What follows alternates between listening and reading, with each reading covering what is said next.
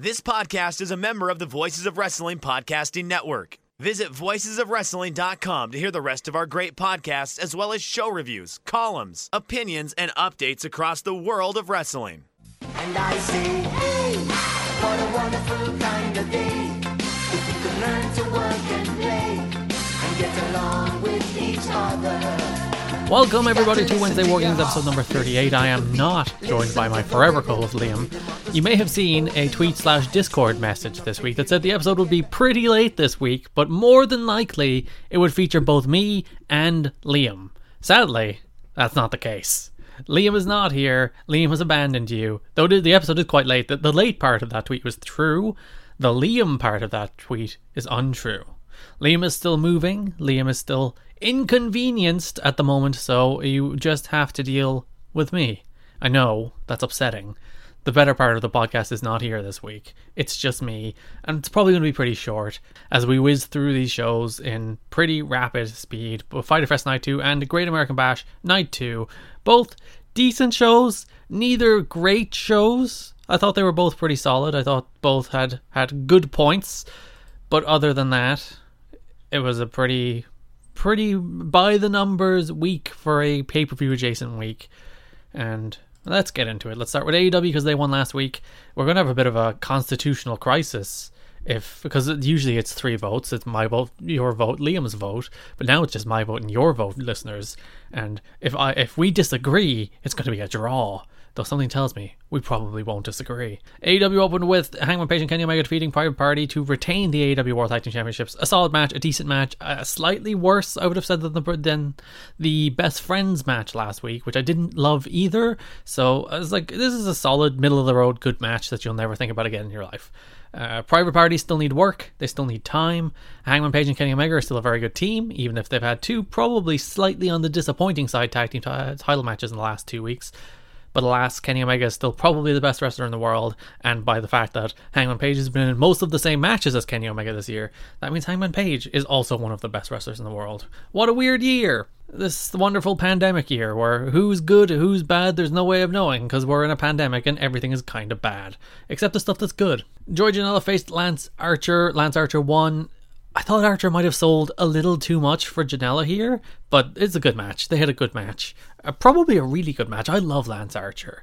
Lance Archer is one of the most believable, dominant wrestlers in AEW. Everything he does has snap and urgency, and he's just there. He's present at all times as this guy who just wants to kick his opponent's ass, and he's so enjoyable to watch. You watch a lot of wrestlers these days, and they're going through the motions. They're just doing their stuff. They don't have the same oomph. They don't have the same push to do everything with that sense of urgency, that sense that they're trying to win the match at every turn. It's just and now I'm going to lock on a headlock. And then you're like, why? Why are you doing this to the audience? Where Archer is there. He's there the whole time. Sonny Kiss got involved. Archer actually threw Sonny Kiss into the ring at the start of the match. 450 splash, kick out. 450 splash from Sonny Kiss, by the way, not from Joey Janela. Archer eventually hit a blackout through a table at ringside and then pinned him. Archer, the best thing on this show. Legitimately, he might be the best thing on AEW Dynamite.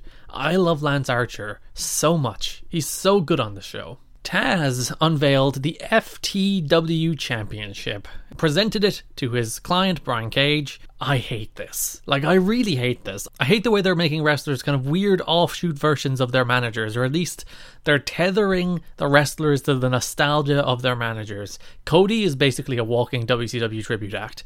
A ton of what Lance Archer does is based around the snake. There was even a freaking snake interference spot in the match against Joey Janela in the last match, and the entire build to Cody and Archer was freaking based around Aaron Anderson and Jake Roberts, and plus they did that snake spot with Brandy Rhodes. And now Brian Cage is just some weird mini-me Taz. He does the Taz catchphrase, he comes out to music inspired by Taz, he now has Taz's fake title, and I'm just stop making Brian Cage some kind of weird offshoot Bush League version of Taz. They're not the same wrestler. They shouldn't be doing that. It was bad when they decided to do that with Samoa Joe in 2009 in TNA, and it's bad deciding to do that with Brian Cage in 2020. Plus, the FTW title is something nobody really cares about. Let's not pretend that that's relevant in 2020. Let's get ECW and 90s nostalgia out of here. I have no objection to these people being managers. I think Taz is a great promo, and Brian Cage is a guy who needs someone to cut his promos for him. So you either do one of two things with Brian Cage: you make him a silent killer, or you give him a manager. I have no problem with them giving Taz as Brian Cage's manager. But making Brian Cage all about Taz's nostalgia is so bad. Stop doing it. Make Brian Cage his own man. Taz should be there to amplify who Brian Cage is, not dictate it. Cage and Moxley's next week. I'm interested to see how they do that match, and whether, like, they'll go for a cheap finish. It's in their DNA. They'll try and get too cute with it. But I'm not sure what they'll do, because Brian Cage shouldn't be losing clean. You shouldn't have booked this match this early, but they did. So we'll see how that goes. And then the best match on either of these two shows, we're not going to adhere to format because Liam isn't here. Match of the week is the Young Bucks and FTR against the Lucha Bros and the Butcher and the Blade. Great match. Really great match. Top-notch stuff.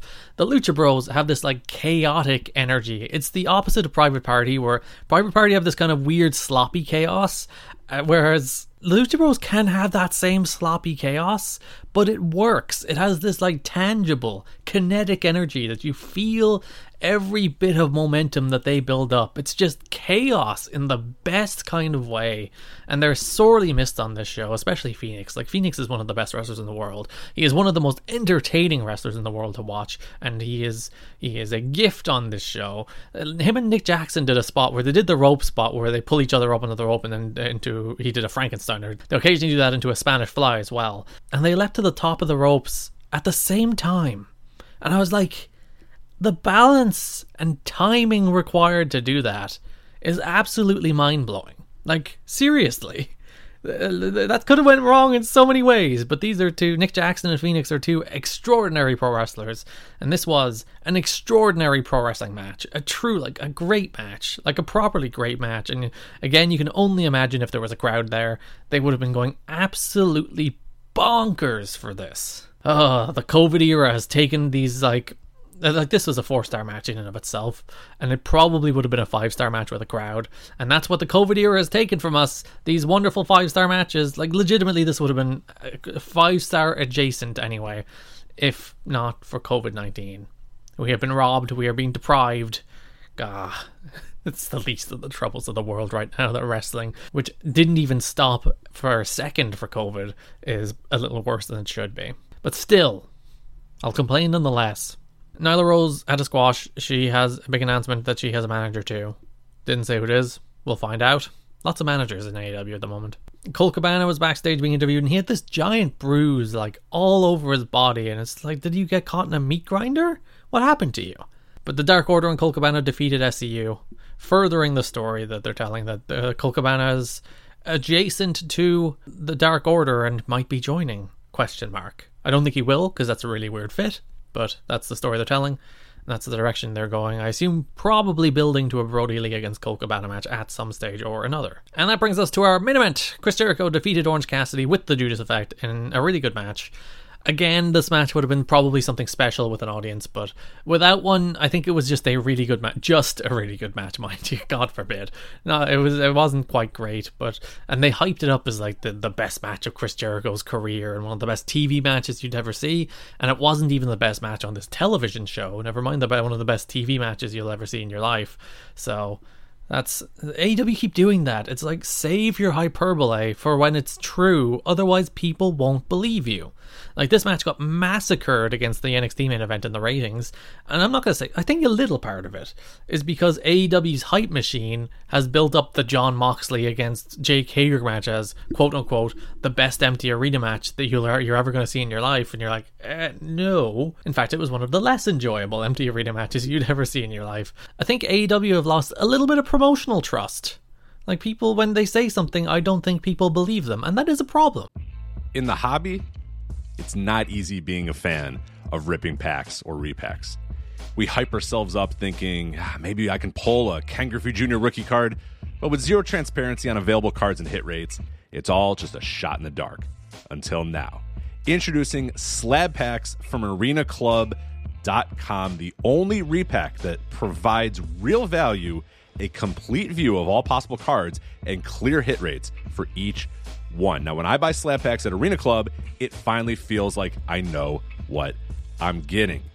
I was able to open an Arena Club slab pack, and I'll be honest, it was a lot better than what you normally do. Say you go to a card show, and there's a random innocuous brown bag of cards, and yeah, you can open it and look, it's going to be junk. You know what I mean? Like, you know what you're probably going to get in those. Maybe you find that fun, and sometimes I do. Sometimes I like just opening up cards and saying, hey, look at some random cards or whatever. But if you're really in this game to find value and find particular cards, it sucks to have to buy these mystery packs, and it ends up being, almost nothing, nothing of value. Not with Arena Club. You can display, again, of all available cards, hit rates, grading, so you know that when you're opening up the slab pack, you are going to get something valuable. You are getting something good. And Arena Club, in addition to having those great slab packs we just talked about, is also a marketplace for card collecting, buying, trading, selling, displaying, all that sort of stuff. But those Arena Club slab packs, man, they are revolutionizing the repack game with transparency. After your pulls are revealed, they'll immediately be placed in your vault for safekeeping or trading and selling, and you can have them officially graded by Arena Club as well. So again, sending these things off, it's going to be officially graded by Arena Club. And the Arena Club grading process is accurate, fast, and transparent, with full grade rationale provided and explanation of how your card was scored. So whether you're buying, selling, trading, or displaying, Arena Club is the card collecting platform that you have to check out. So right now, I've got a special offer here for Voices of Wrestling Network listeners.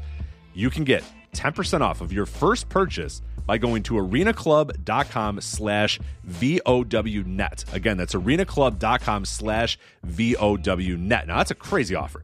That's 10% off a $400 slab pack. $40 off right there. 10% off your first purchase. No matter what that purchase is, 10% off. Again, that's arenaclub.com/VOWnet, arenaclub.com/VOWnet for 10% off your first purchase on Arena Club.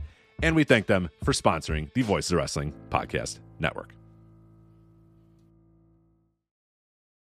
You got to save that hyperbole, those superlatives, until they actually count.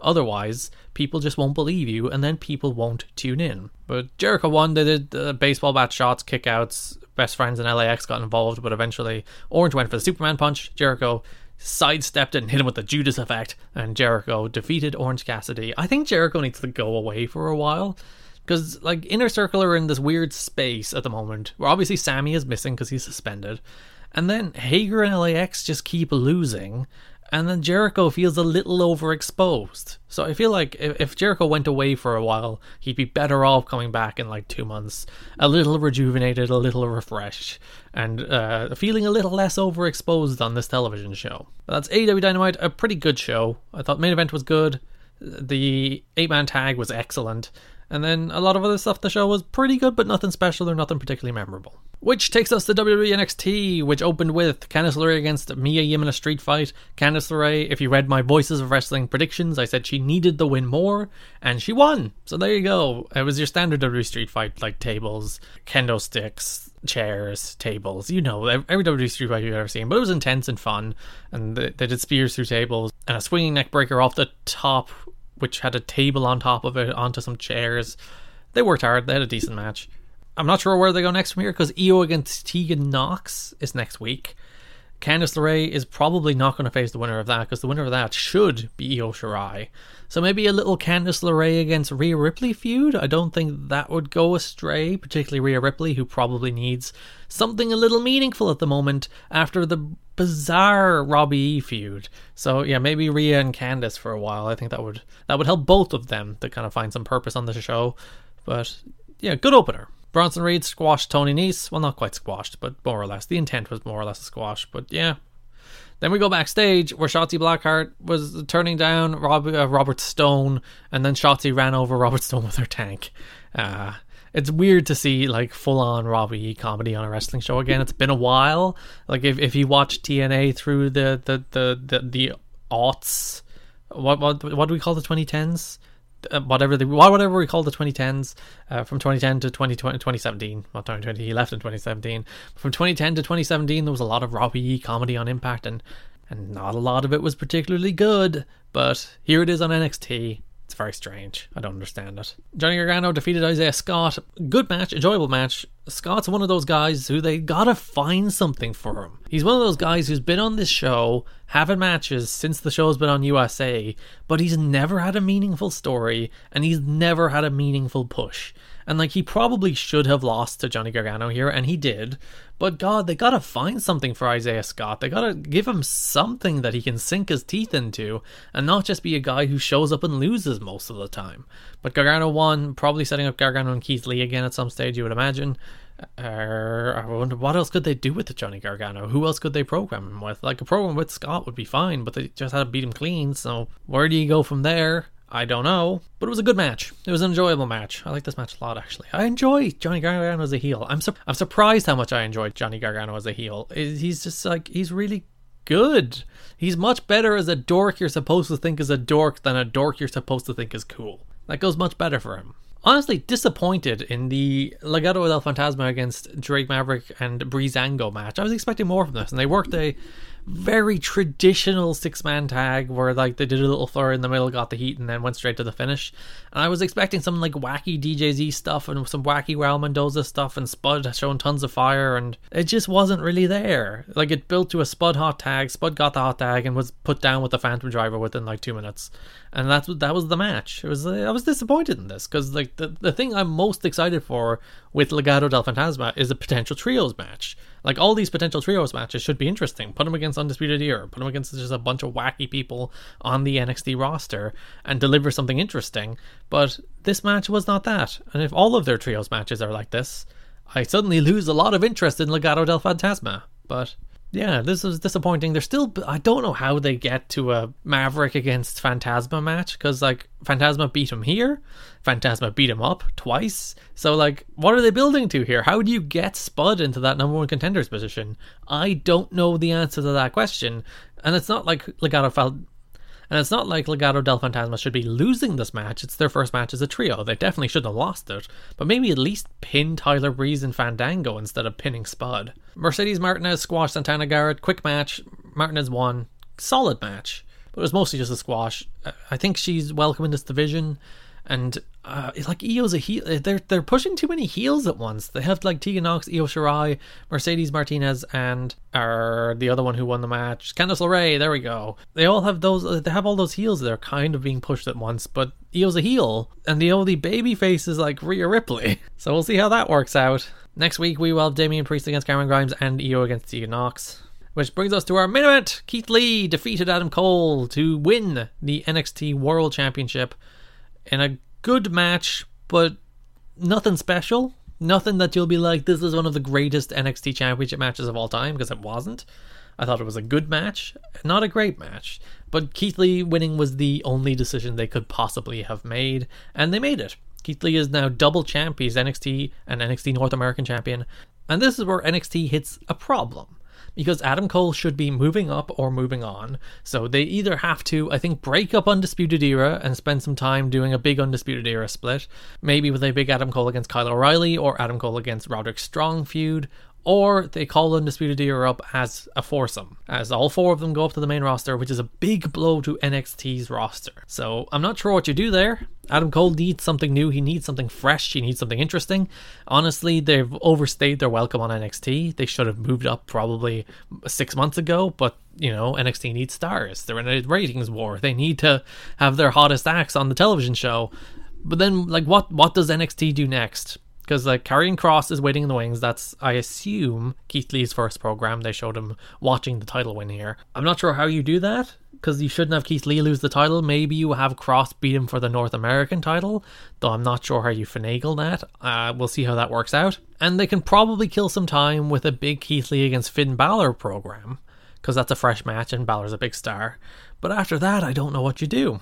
I don't know where you go after that. Like, Dexter Lumis isn't a star. They have very, like, the Grimes and Priests and Scotts of this brand aren't ready for those big main event positions. They haven't been pushed like main event players, so they're not ready to step up. So NXT's biggest problem now needs to be restocking that like mid-card level of people who can step up to challenge Keith Lee, because like Matt Riddle has moved on.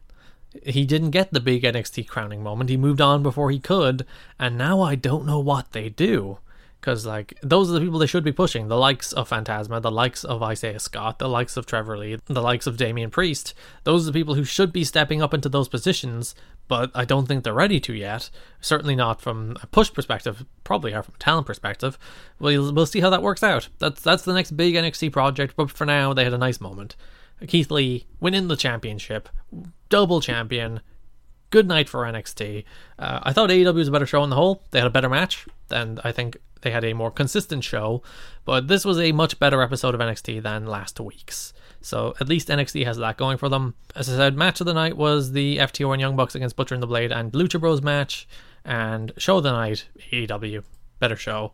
And also the poll, I believe, as I have to open up Twitter very quickly, also voted for AEW 80% to 20% with 439 votes. A lot of votes this week. So there you go. That's me, by myself, talking through AEW and NXT. Hopefully, next week, we'll be back to normal. Liam will be here, so we can do our regular podcast instead of this bizarre... Well, last week we did the bizarre not co-host podcast, and this week we thought we'd be back, but we're not. But at least you have me, and I'm your favourite, aren't I? Go to Discord and tell me how much I'm your favourite, because Liam won't listen this far into this podcast, and I won't blame him. So yeah, you have to go to Discord and say, oh, thank God, it was a solo show with Garrett, so I didn't have to listen to Liam's takes. So if you've listened to this far in the podcast, go to Discord and do that. The Voices of Wrestling Discord. I think you can find a link on voicesofwrestling.com. Anyway, thanks for listening, and bye-bye.